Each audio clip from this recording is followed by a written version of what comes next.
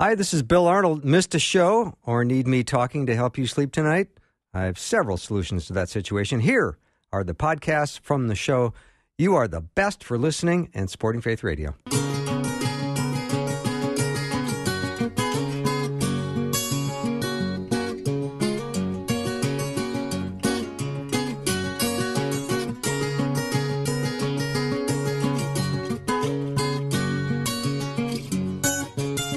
And a warm welcome to the afternoon show. Bill Arnold with you today. Looking forward to our time together. I hope you are doing well today. I'm looking at a passage right from Ephesians to get things started. This comes from chapter 1, starting in verse 20. God raised Christ from the dead and seated him at the right hand in the heavenly places, far above all rule and authority and power and dominion, and above every name that is named, not only in this age, but also in the one to come.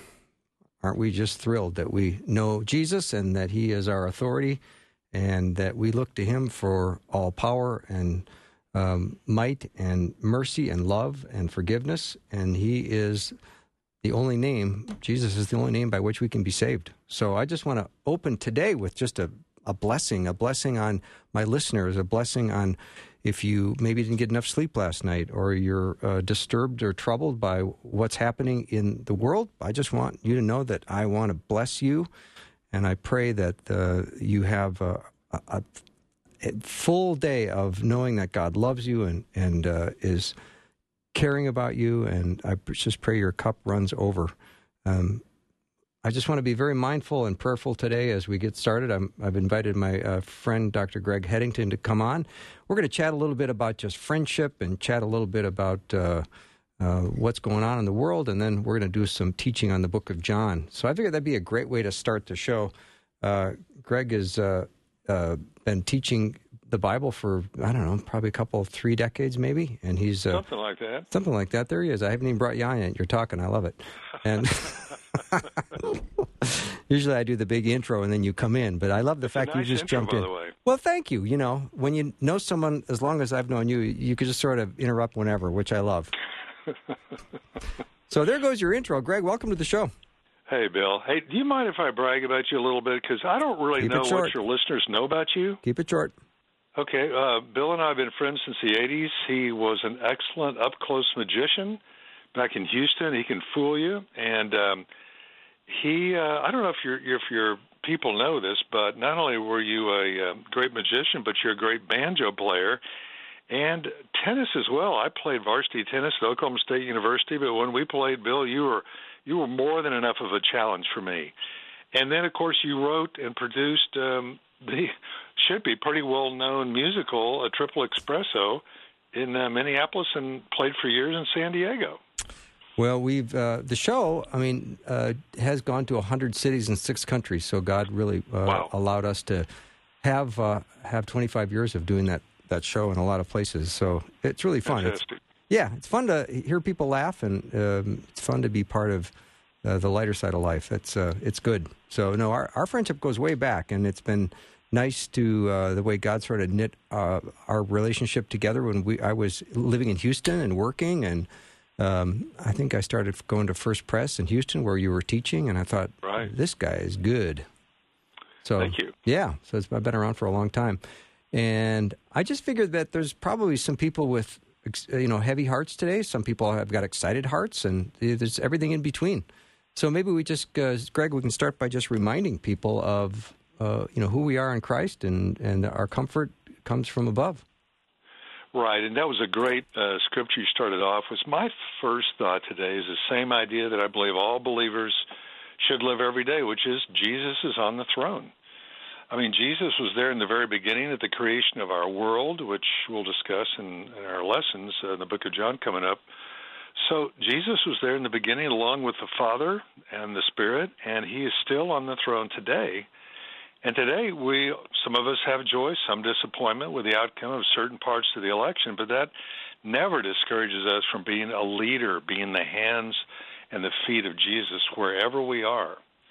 You know, the word trust is 89 times mentioned in Scripture, and I like the way that Psalm 146, verse 3 expresses it when It says, "Do not put your trust in princes or in any man in whom there's no salvation. Because when his breath is gone, he returns to the earth, and on that very day his plans perish." So the question for all of us is, in whom do we trust? I also like Isaiah 40, verse 8. It says, "The grass withers, the flower fades, but the word of God will stand forever."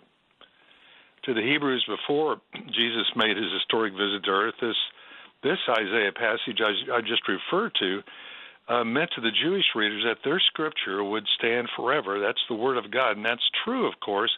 But since we now know Jesus as the Word, according to the Gospel of John, which he refers to Jesus as the Word, that we know one day we will die. The statistics of mortality are irrefutable, and yet the Father, Son, and Holy Spirit are eternal. And we know from looking at the history of humankind that there's been civilizations that have lasted for hundreds of years. There's the Assyrian Empire, followed by the Babylonians, Persians, Greeks, Romans, and they all fell. I think about the young man Daniel, who, along with many of the other best and brightest of the Hebrews, who marched 800 miles across the desert to Babylon after the fall of Jerusalem in 786 BC. And for 70 years, those young men lived in Babylon as exiles.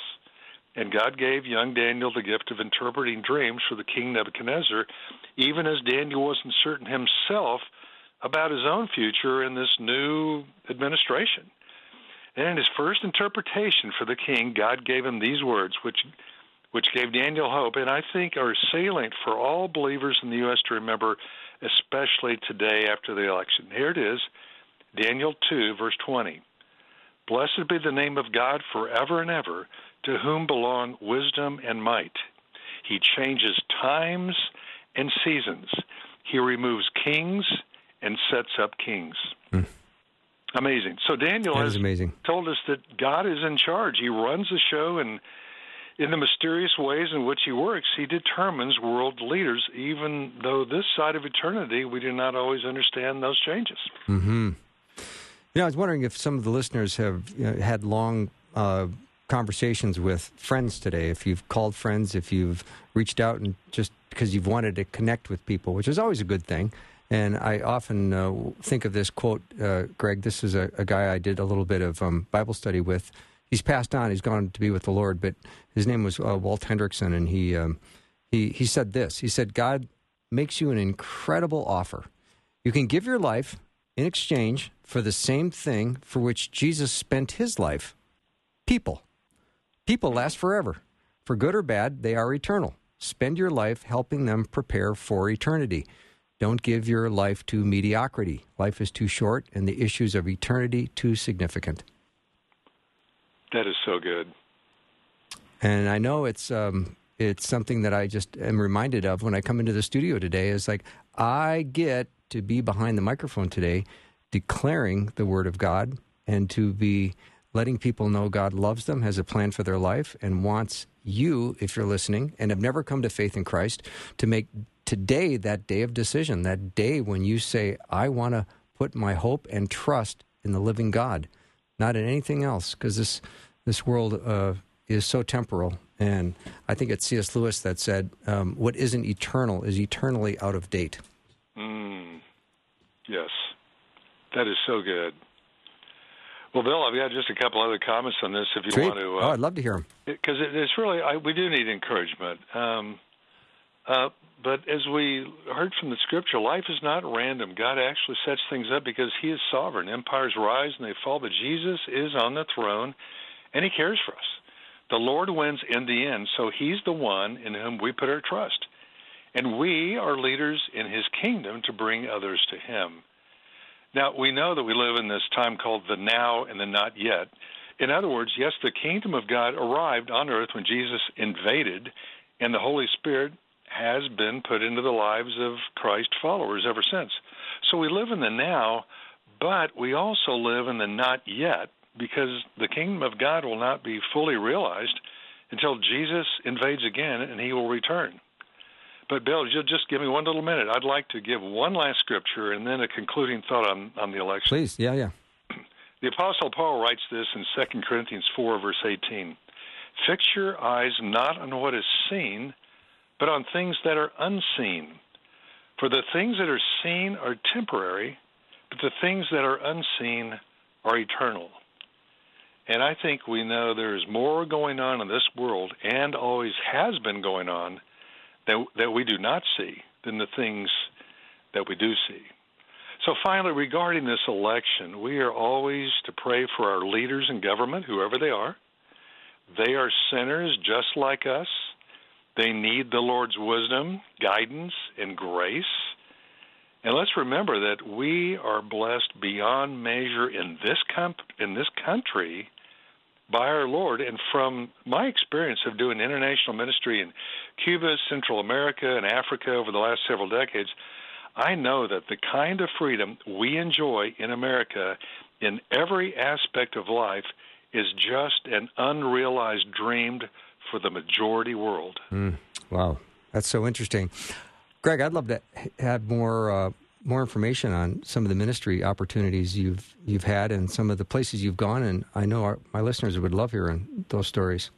Oh, thanks. Yeah. Well, my wife, Carrie, and I, Carrie is working with the Episcopal Church. Yeah, let's take a little break, and then we'll come back. We'll talk about that. Does that sound fair? Sure, you bet. Good. Dr. Greg Headington is my guest, my longtime dear friend, and we'll take a short break and be right back.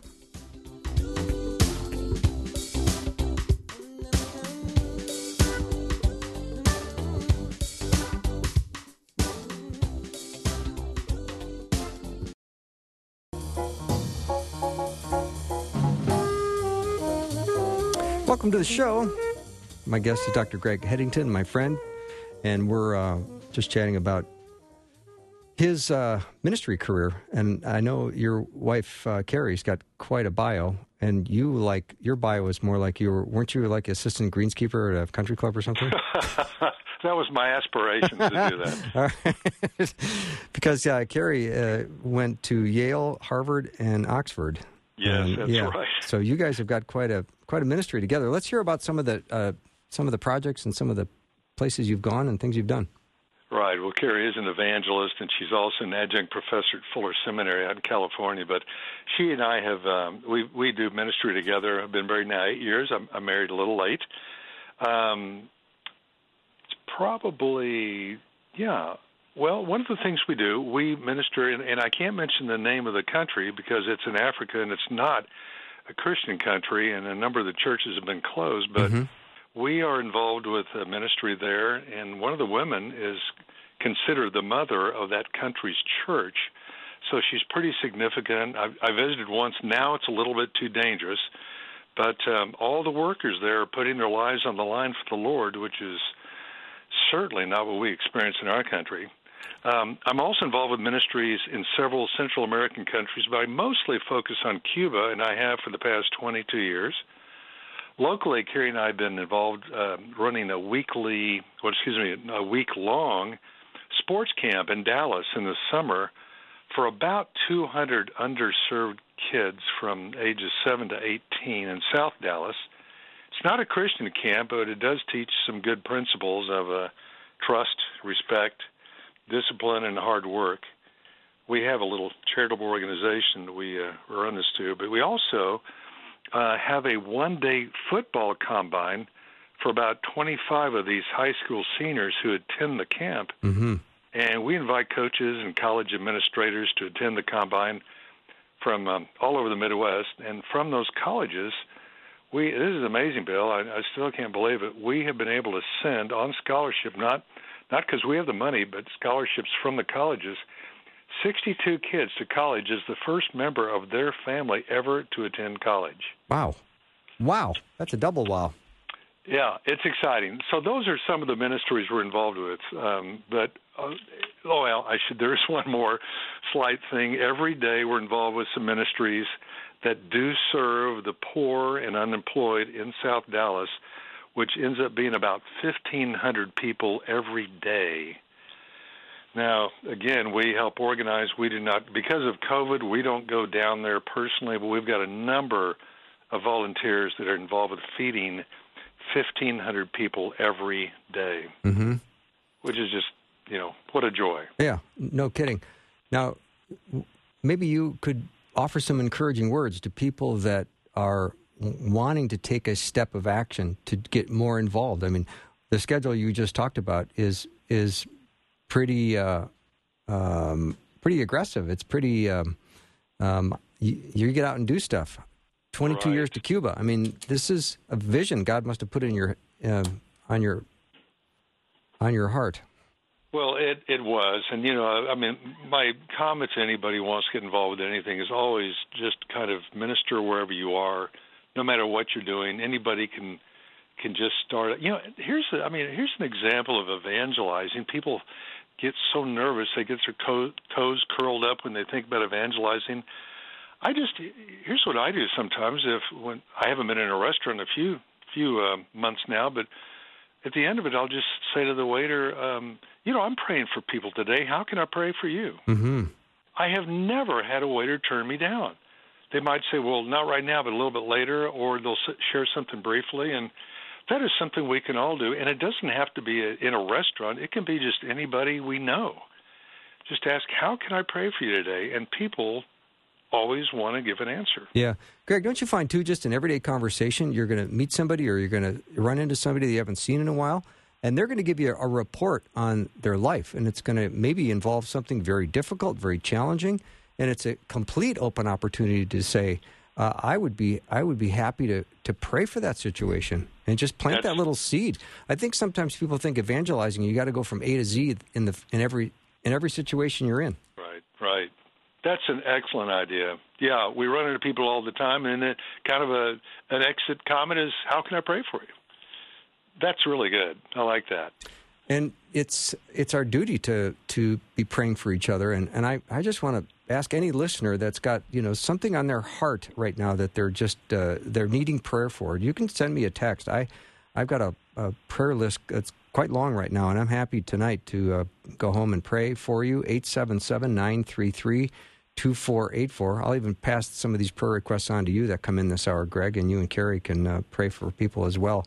That would be wonderful. I just think people need to know that we have their back, that God is there for them. God is there to meet you in your time of need, and the community, the body of Christ, wants to be there to come alongside you.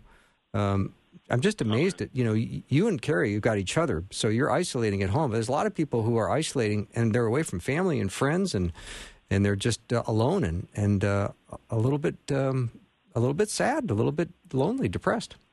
Yeah, it's a tough time for everybody, and I'll tell you, that's why the words "the Lord is on the throne" is just the words. He's in control. He is sovereign, and we take all of our needs to Him, whatever they are, and He gives us a lot of promises that He will be there to meet us in our needs.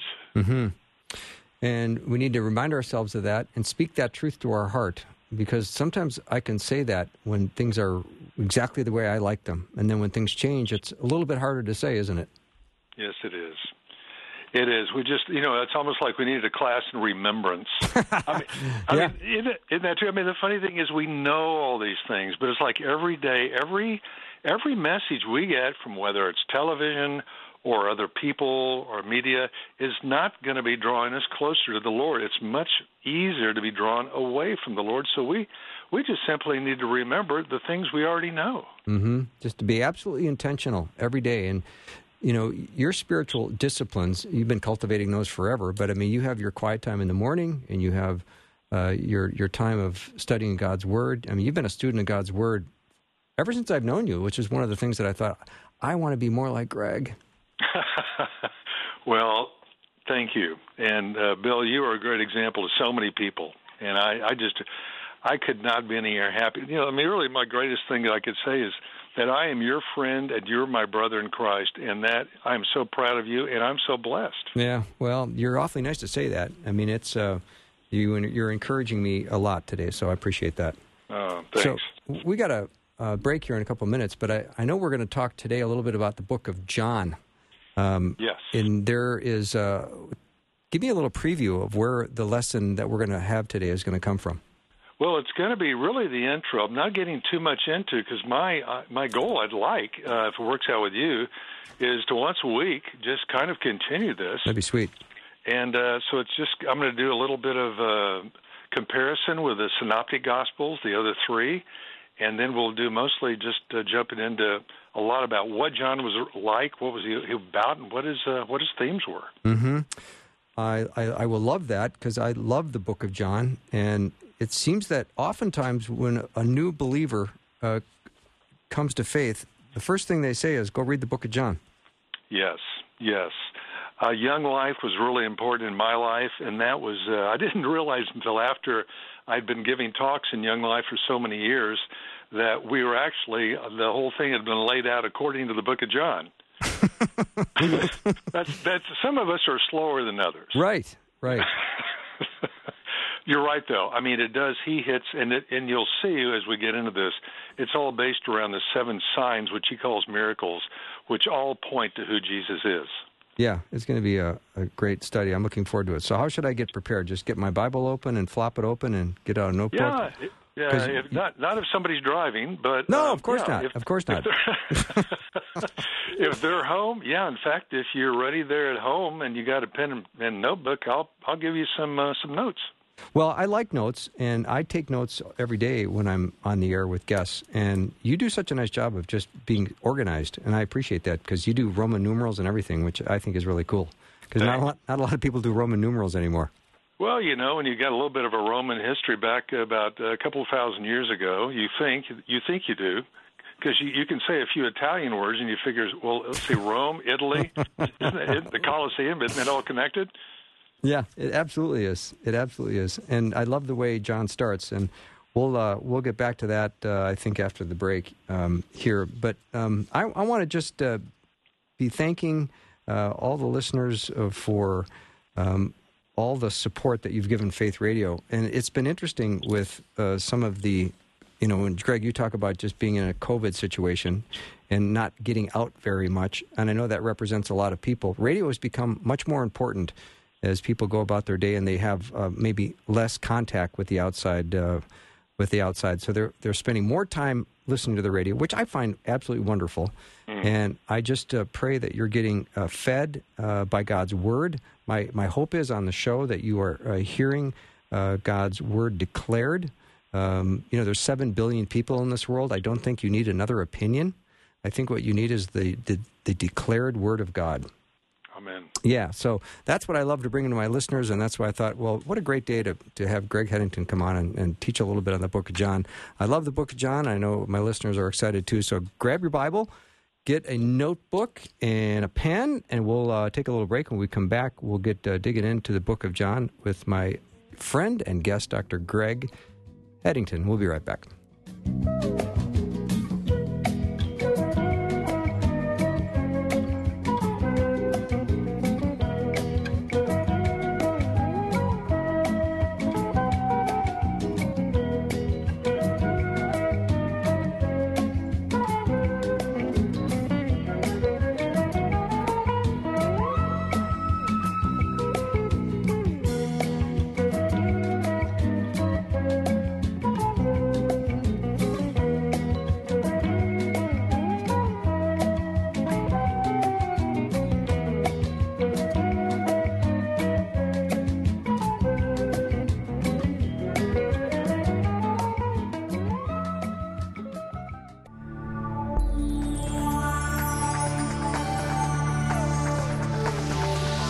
It's the afternoon show with Bill Arnold. Prime time, drive time. Let's get it started. Jump in your car. Yeah. What's for dinner? Hey. It's the afternoon show with Bill Arnold. And welcome back. We are have Dr. Greg Headington as our guest today, and I'm looking at Psalm 119:18 that says, "Open my eyes that I may see wonderful things in your law." A great way to start. Let's open our eyes that we can learn lots, Greg, from John. Let's start in chapter 1. Thanks, Bill. And I really appreciate your comment about we don't need more opinions, we need the truth, and that's what we're going to get from John. Awesome. Well, welcome to the first lesson in our study of the Gospel of John. The very first sentence in John is one of the 2 most famous opening lines in all of Scripture. The most famous opening line in Scripture, and perhaps in all of world literature, is the first verse of the book of Genesis. And how does that book begin? In the beginning, God created the heavens and the earth. Now, before we get into our study in John, let's look at a few other famous opening lines from literature. Bill, do you mind if we go down to a little bit of literature? Yeah, I don't mind. Yeah. All right. Well, if you're taking notes, Roman number 1, famous opening lines from novels. Okay. Opening lines of novels can set the stage for the rest of the book. And as we'll see in the ones we'll look at, the novels I choose will date me a little bit because the literature that was compulsory when I was in high school has dramatically changed. All right. And this is not a lesson in English literature, although I did major in English. But just for fun, let's see if you can identify which famous novels these opening lines came from, even if perhaps it'd be nice you knew the author. All right, I probably won't. Number one. I probably won't, but go ahead anyway. Okay. Yeah. It was the best of times. It was the worst of times. Okay. That was A Tale of Two Cities. Shakespeare, yeah. By Charles Dickens. That's what I meant. I meant Dickens. That's what I thought. Yeah, of course I knew that. I know that. Number 2, Call Me Ishmael. Moby Dick by Herman Melville. Okay. In fact, that was the only novel in school I just could not finish. I don't know if any of your readers ever did. If they did, they're a better person than I am. Number 3, You Don't Know About Me Without You've Read a Book by the Name of the Adventures of Tom Sawyer, but that ain't no matter. Huckleberry Finn by Mark Twain. Cool. Okay, the next one's a little tougher. They're all been tough for me. Okay, this was tough for me too. It was a bright day in April, and the clocks were striking 13. That was 1984 by George Orwell. That again, that really dates me. We passed 1984 a long time ago. Mm-hmm. And let me just give one more, and then we'll get to it. This last line I'll cite because it's the most famous first line in literature, and many book clubs have begun from this, using this book. Here it is. It is a truth universally acknowledged that a single man in possession of a good fortune must be in want of a wife. That's Pride and Prejudice by Jane Austen. Now, what's interesting about each one of the opening lines, it offers a miniature sketch of the entire plot of the book. Now, in a much more profound way, the first sentence in the Gospel of John is a miniature sketch of the entire plot of his Gospel. And just in case anyone is unclear about why John takes the time and effort to write this Gospel, he clearly describes his purpose for writing, his thesis statement, if you will, late in the Gospel in chapter 20, verse 30, when he writes, Now Jesus did many other things in the presence of the disciples, which are not written in this book. But these are written so that you may believe that Jesus is the Christ, the Son of God, and that by believing, and that's a key word in Greek, believing, you may have life in his name. Roman numeral 2, comparing the 4 Gospels. Here's a question. Why do we need 4 different accounts of the life of Jesus? It's a good question. I hear someone asking that question. Yeah. If anyone were to ask you that question, here's one answer. It's because Jesus is not one-dimensional. He cannot be contained in just one book. After all, he is God in human flesh. I think it's also important to compare the gospel books because each gospel writer has a particular audience in mind to whom they are writing. However, each gospel is also intended for anyone who wants to know God through the person of Jesus. Our central idea for this lesson is come and see that Christ is the Son of God and the source of life. Come and see that Christ is the Son of God and the source of life. So first of all, we'll look at the Gospel of Matthew. Oh yes, the word gospel is the Greek word evangelon, which means good news. And in the Greek world, it usually referred to the good news of a military triumph, like when the Greek army won a battle against their enemy. That was good news for the Greeks.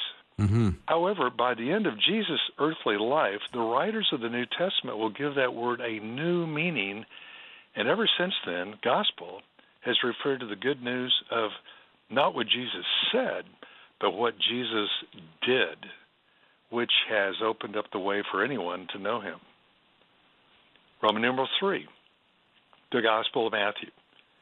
His name had been Levi when he worked for the Roman government as a tax collector. He gave the Roman IRS a bad name, just like all ancient tax collectors gave a bad name, because they all ran a scam of overcharging people as much as they could possibly get away with. And Levi was especially hated by his own people, since Levi was a Jew who had no problem working for Gentiles, or, as the Jews called the Gentiles, the dogs. Of course, that was behind their back. But Levi had been listening to a Jewish rabbi for some time, possibly months, we're not sure, and was impressed with his teaching. So when Jesus asked him to be his disciple, Levi immediately got up from his tax-collecting table and left his profitable business to follow the teacher. He had to give up something to follow Jesus, as must we all. But he gained so much more, as do all of us who follow Jesus. Matthew's main focus in writing is for his fellow Jews in order to prove to them that this teacher, Jesus, fulfilled the Old Testament prophecies of the long-awaited Messiah. He explained that Jesus is a king, although not in a political sense, and so Matthew focuses on the teachings of Jesus fulfilling prophecy. And as you read Matthew, or you'll see the phrase over and over, "You have heard it said," and then he quotes the Old Testament, "but I say to you," and then he quotes Jesus. And he does this throughout the Sermon on the Mount. The key verse of Matthew and the first 17 verses in his gospel are key verses because they're the genealogy of Jesus all the way back to Father Abraham. Now, each of the gospel writers was given at least one symbol by the church, which was etched in many of the pieces of art beginning around about the 9th century A.D. And the symbol for Matthew was usually a king, sometimes a lion, representing King Jesus. And Matthew's gospel, just if you're into dating, was probably in the early 60s. It was written. Roman numeral 4, the Gospel of Mark.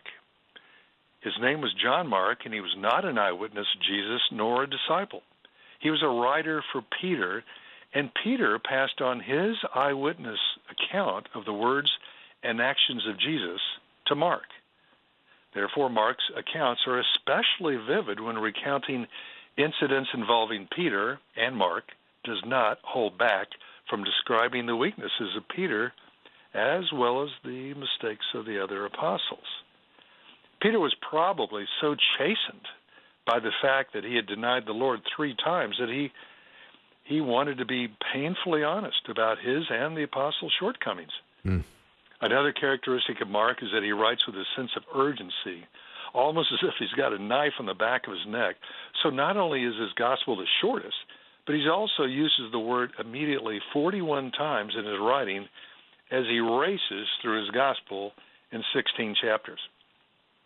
Mark has a fairly abrupt ending to his gospel, so possibly the enemies of the faith who were always lurking about caught up with him. We're not sure. His writing was completed in the middle of the late 50s. His intended audience was the Gentiles, so he explains some of the Jewish customs throughout, and his typical symbol, later given by the church, is of a man, which represents Jesus' humanity as a humble servant. His key verse is 10:45, which says, "The Son of Man came not to be served, but to be served, but to serve." Excuse me, I'll say it again. "The Son of Man came not to be served, but to serve, and to give his life as a ransom for many." Roman numeral 5, the Gospel of Luke. According to Colossians 4:14, we know Luke was a physician, a close friend of the Apostle Paul, and the only Gentile writer in the New Testament. His is the best Greek in the New Testament, which reflects the education of an intelligent man, which one would expect from a doctor, even though only a pharmacist would be able to read his own handwriting if Luke were to write prescriptions. It's a little Bible humor there, Yeah, I like it. hope. I like it. I laughed. All right. Yeah. His audience is universal, that is, both Jews and Gentiles. And in the first few verses, he explains that his intention is to write down, quote, "an orderly account of the life of Jesus." As a doctor, he's particularly interested in miracles, angels, demons, the virgin birth, and the care with which Jesus shows to the downtrodden. The key verse in Luke is 19, verse 10, which says, quote, "The Son of Man came to seek and to save the lost." His date for writing is in the 60s AD, and one of his symbols is the ox.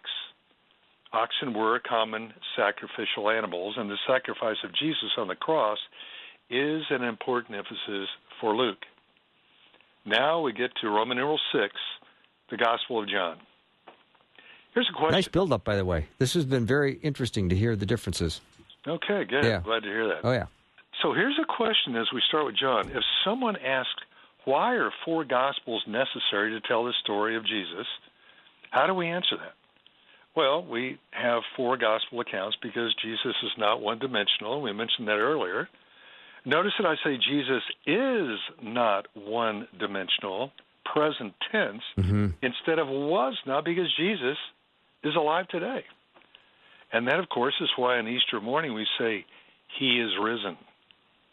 So what's the answer to why we need 4 Gospels? Well, as we said, He cannot be contained in just one book. Jesus invaded earth as God in human flesh. That's just incredible. So, who was John? John was the youngest of the 12 apostles. Remember that the Greek word disciple means learner, and the word apostle in Greek literally means one who is sent. So John was an apostle. He was also a fisherman with his older brother James and their father Zebedee. And we don't know much about their finances, but we read that they do have hired help. So it's possible that their fishing business was doing okay. But James and John give up that business to follow the teacher. John writes to an audience of people all over the world, and the life in the Mediterranean culture is a curious mix of the Jews, who were, of course, subjugated under Roman rule, and the Romans, who were heavily influenced by Greek culture, which preceded them by a few hundred years. And those two cultures mixed together is summarized by the shorthand word Greco-Roman. So it's primarily to the Greeks and the Romans, and then to a lesser degree to the Jews. And those are the 3 groups that John is writing his gospel to. As I mentioned earlier, the purpose for John's writing is found in chapter 20, verse 31, where he says, "These things are written so that you may believe that Jesus is the Christ, the Son of God, and that you may believe that Jesus is the Christ, and that you may believe in him and have life." It's not exactly clear, but John probably wrote his gospel sometime in the late 80s or early 90s A.D. Then he wrote his 3 epistles. Then, after being imprisoned for his faith on the island of Patmos, he wrote Revelation. And John, just in case you didn't know, had been exiled to the island prison of Patmos by the Roman Emperor Domitian, but would later be released to return as pastor to Ephesus. Now, according to church tradition, John lived possibly into his 90s, which was considered extremely old at the time, and when he could no longer walk, again, according to church tradition, he was carried on a stretcher by his friends in Ephesus, constantly saying to whomever he met, "Love one another, love one another." Now we notice that John speaks of himself in the third person in his gospel out of humility, and because he wants to distance himself from what he experienced with Jesus to show that he's reporting objectively. When he refers to himself with the title, "the disciple whom Jesus loved," some scholars believe that title, which is mentioned 6 times in his book, was inserted perhaps after his death as a way to honor him, because he was much too modest to have written those words himself. However, even the words, "the disciple whom Jesus loved," may have been inserted later. That expression is no less than the Word of God, because all Scripture, we know, is inspired by God. Greg, can we take a little break? You bet. Awesome. Dr. Greg Headington is my guest. We're going through the book of John. We're just getting started. Loving it. Take a little break. We'll be right back.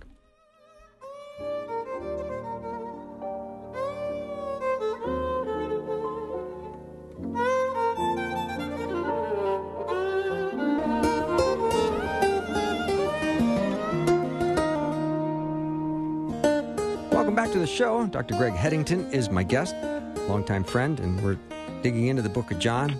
Greg, this has really been fascinating. I've been hanging on to every word. Well, I'm glad to hear that. That is fantastic. Yeah. Where do we pick up? Let's see where we picked up. We were talking about, what was it, Bill? We talked about the two cultures. Oh, yes. Here we go. Because John's view of life was from such a different perspective, a kind of cosmic and eternal view of Jesus, the church gave John the symbol of the eagle, which is a symbol of the highest inspiration. Now, I don't know. I've never tested this, but some people say an eagle can look into the sun without blinking. Bill, have you ever seen that happen? No, I haven't. No, nor have I. If No. any of your listeners have, please have them call the show. That's very cool. It is. Yeah, I like that. So that's the perspective of John looking down. So the books of Matthew, Mark, and Luke are called the Synoptic Gospels, and the word synoptic, nice little word you can drop on your friends. We should all use that maybe once a year. The word synoptic means to see together, and those three Gospels often refer to the same events, but add different little particularities. After all, if you took the testimony of three different people today, and if you saw something or you were told about the same event, they would each include certain details which they noticed, but others did not. And so it is with the Gospel writers. However, John's style is quite different from the other three. Whereas the other three writers speak in short phrases and parables, in John's Gospel, Jesus engages in monologues and dialogues without a parable in sight. Now, at first glance, the three synoptic Gospels seem to pack everything into one busy year of Jesus' life, but this is where the Gospel of John has been incredibly helpful because he describes a ministry of 3 years where Jesus takes several visits for the feasts into Jerusalem, which has helped scholars to think it was a 3-year ministry period for Jesus. And, of course, that's a critical element that we glean from the book of John. John fashions his gospel around 7 miracles of Jesus, which John calls signs. He also reports Jesus engaging in 7 significant dialogues plus 7 I am statements to point out to people who he is and what he came to do. Now, in 4 particular places in John, Jesus makes claims that he is, in fact, God in human form. Those chapter numbers are easy to remember. I always need, when it comes to math, I need easy numbers. Me too. There we go. Easy numbers to remember because they're all even numbers and they follow one another. So I don't know about you, but this is big help for me. I learned that some of those even numbers are in John chapters 8, 10, 12, and 14. Those are the ones in which Jesus equates himself with God. And speaking of numbers, I mentioned the number 7 a few times, and numbers in Hebrew numerology were often symbolic of a deeper meaning. The number 7 is especially prominent in Scripture and appears over, wouldn't you know, 700 times. It's the Hebrew number of completion and sometimes means perfection. For example, God created the earth in 6 days, and on the 7th day he what? Rested. He rested. It was complete, and that's why the 7th day in the Hebrew culture is the Sabbath, the scriptural day for rest and worship, just as the 4th commandment says, remember the Sabbath day to keep it holy. For believers, we designate the Sabbath to be Sunday, since that was the day, of course, of our Lord's resurrection. But even if we did not rest on Sunday, Bill, as you said before, we all need to take at least one day of the week to do some rest and worship the Lord. So we find that the number 7 is prominent in John's Gospel, and overall, it's a more, quote, continuous narrative than the other 3 Gospels. Now, when I was 13 years old, I've been told I need to be a little more vulnerable sometimes when I do my teaching, so I'm doing my best. Okay. All right. I made a public commitment to Christ when I was 13. I was taking what's called a communicants class at the First Presbyterian Church in Oklahoma City. And at that point, I pledged as much as I could to as much as I understood about Jesus. I certainly was limited in my understanding of him, but it was still a pretty good day because, first, I expressed my faith and became a member of my church, and second, I also received the promise that I would go to heaven with the Lord when I died. So it's both in one day. It was a 2-for-1 day. I love it. It was an excellent day. Now, at the end of the service, all of us 13-year-olds were given a new Bible and told this would be our daily guide to walk in the ways of the Lord for the rest of our lives. I distinctly remember thinking, so this is the book I'm to keep reading over and over for the rest of my life? This is really going to get repetitious and boring. Well, first of all, every 13-year-old in the world is a knucklehead, even if they have no idea that they are knuckleheads. Yeah. But secondly, now, after all these years, I have found that reading Scripture has been the most precious reading I could ever do. As we read it throughout the years, we constantly receive new insights and wisdom that we did not see even the last time we read. God has been giving us His living Word with the intent that the reader will fall in love with the author of life. And that's what some of us have done when we read Scripture. Roman numeral 7. There's that number 7 again. I love it. Roman numeral 7, the importance of Jesus to the world. Now, this will be my last point, and with such a vast subject, I can only touch the surface about the importance of Jesus to the world. So let's make it perhaps, shall we say, 7 reasons for the importance of Jesus to the world? Okay, we got to do this in 3 minutes. All right. Number 1, approximately 1/3 of the world's population today considers himself to be followers of Jesus. Number 2, although it may prefer to overlook it, the Western culture is firmly rooted in the Christian faith centered on Jesus. Number 3, the followers of Jesus are not restricted to a single culture or social level, and there are millions of people who have followed Jesus from all over the world who have been transformed. Number 4, the teachings of Jesus have proven to be extraordinarily durable. Throughout the last 2,000 years, the teachings of Jesus have frequently been found to be in opposition to brutal regimes and influential ideologues from other groups. Number 5, English, the most commonly spoken language in the world, has been enormously influenced by Christianity. Where are we? That's number 5. Let's go to number 6. In fact, he's worshipped. Well, Bill, let me just go to the very end here. Okay. Let me just give this. I'm going to close with this quotation. Putting pressure on you. Yeah. That's all right. A great leader and follower of Jesus. Here's the final question. Or comment, quote, evil may so shape events that Caesar would occupy the palace and Christ the cross. But one day, that same Christ would rise again, split history into AD and BC, so that even the life of Caesar must be dated by his name. That's from Dr. Martin Luther King. Wow. So powerful. You know, I think of that this passage out of Hebrews 4, for the Word of God is alive and active, sharper than any double-edged sword, is the reason that every time we pick it up, it just comes alive in our hearts. Amen. Yeah. Amen. Yeah. Greg, it's been a great hour. Thank you so much for making time for me today. My pleasure, and I hope I get to come back. Oh, of course you will. And even I want Carrie to come back, too. So we're going to have her back on the show. She's even better. Yeah. Have a great rest of the day, Greg, and I will talk to you again soon. Thanks, Bill. Yep. Dr. Greg Headington has been my guest. We're going to take a little break. When we come back, we're going to continue our series on prayer. I think we're in about week 2 or 3, and our guest today is Dr. Ian Paul from the other side of the pond. He'll be joining us for the full hour with Dr. Peter Kapsner and myself. After a short break, we'll be back with our prayer series.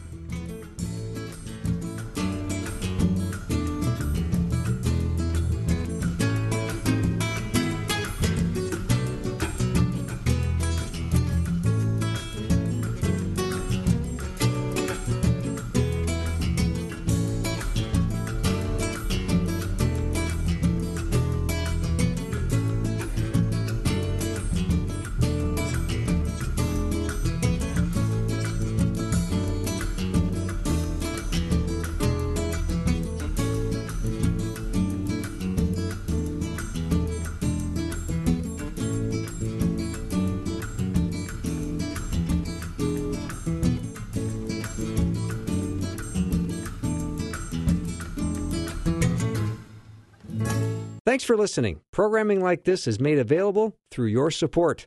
Information available at myfaithradio.com.